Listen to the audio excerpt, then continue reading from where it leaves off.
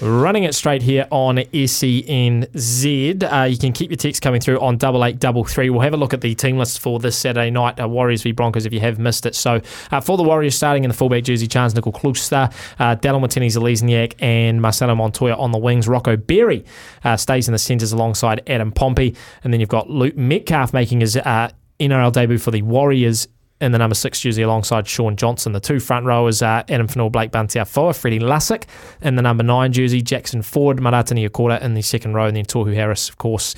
Hastings boy is playing in the number 13 jersey. Bailey Sirinen, Josh Carriner, Dimitrik Sifakula and Tom Ale are on the interchange. Before I get to the Broncos, maybe we'll just chew the fat over that. So no Dylan Walker, no Wade Egan. That's probably the two of the big ones here, Kempy. Wade Egan out with, I think, a calf strain, Dylan Walker with a toe.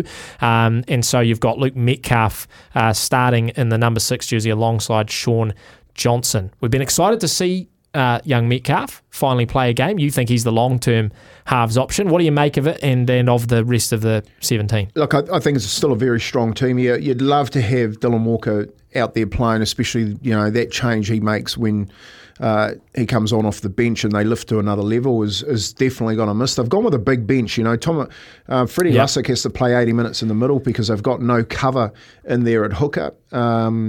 So it's going to be really interesting to see how they rotate that bench through the middle of the park. But when you look at it as far as some consistency goes, they've got plenty of points in them, the Warriors, on that side. I think Luke Metcalf, Ronald Volkman, he had a pretty good game, although he dislocated his finger. He's probably not right to play this week while Luke got his chance, but you don't lose anything with Luke Metcalf getting in there with the speed that he's got. So the problem you only have with him is that up in that front line there, can he defend for 80 minutes? I think with the young boys over the other side, it's going to be still a pretty quick game. Yep, I do agree. And the bench is going to be really key here in how he uses that in and around making sure that Freddie Lussick can get through 80 minutes. So the one thing I'm a little bit worried about is it's the first time I think that we haven't had a Jazz or a Dylan to come off the bench, which means we don't have that energy, that punch that we've seen basically through the first 12 rounds. You mentioned it's a bigger bench, so they're going to be able to come on and replace those tie bodies, but we're not maybe going to get that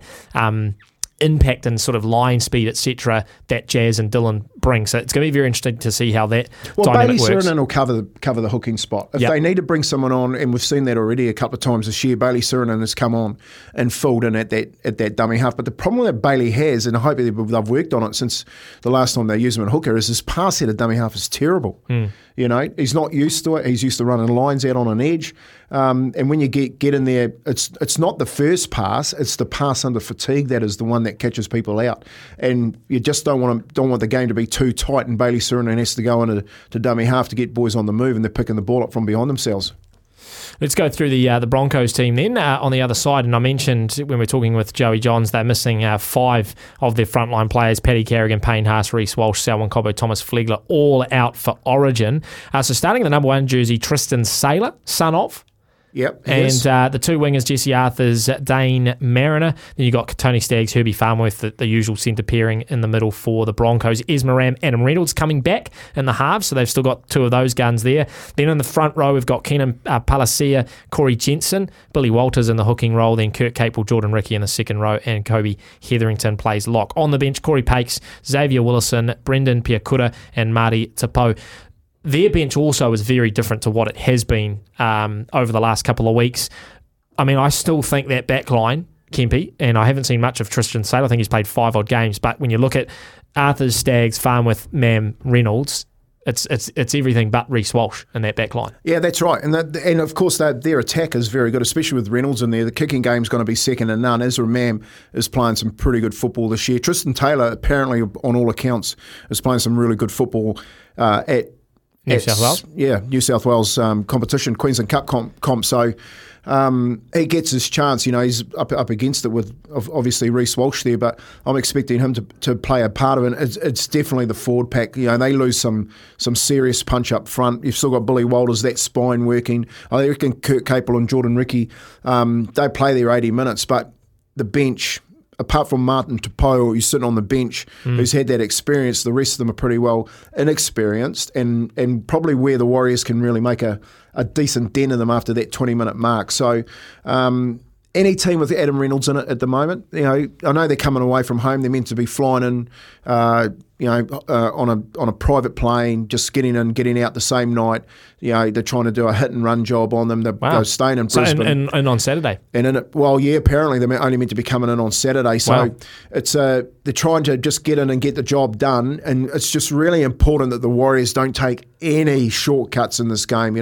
When you've got 5 of your best players out in Carrigan, Haas, Walsh, Cobbo and Fledgler, mate, you've got to make sure you nail them early and then just drive that nail in. Yeah, we will do plenty of pre-game analysis on Friday, Kempy, from the pub 3 to 5, so I'll save some of it for that. But there are some texts that have come through on 8833.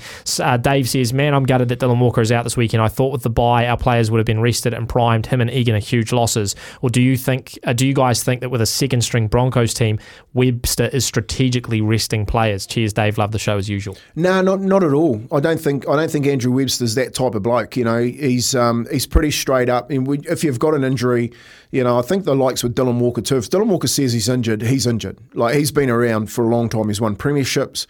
He's played at the top level, New South Wales and Australia. And if he's carrying an injury that he thinks he can't play with this week, then he's a bit like Tohu Harris. He needs to have the time to rest. Wade Egan's a big loss. They need both Wade Egan and Lussick at the moment, and hence the reason why we talked about CHT helping out in that role. Dylan Walker's a big loss. Every part of this season says that when Dylan Walker plays in that 14 jersey, he comes on and he makes a massive difference.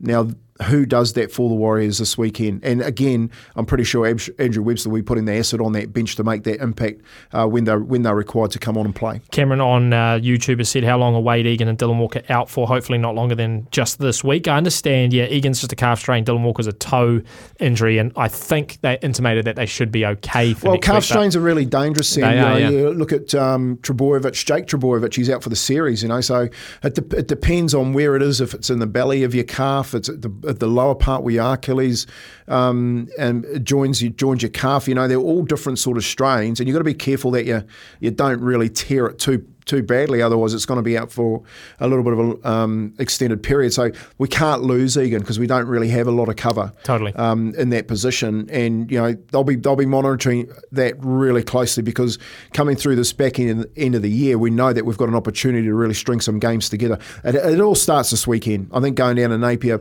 I think what Marcelo Montoya said today, that we're coming down to play for Hawke's Bay, that if that doesn't put any pressure on anyone, you know what I mean? I think they're going to show up and say, we're aware of what's happened here in the Hawke's Bay, and we've come down here to do our part for you. Yeah, that's great words from Marcelo Montoya. On the positive injury news front, Braden Viliami playing in New South Wales Cup this week, starting in the centres, and then Webster intimated yesterday or earlier this week that Mitch Barnett back next week, and Tamati Martin and Jazz back after the bye, which is going to be in 4 weeks' time. So some positive news there on the injury front. We'll take one more quick break. When we come back, we might just have a quick look over some of the other games on in the NRL this weekend. Back in a mo.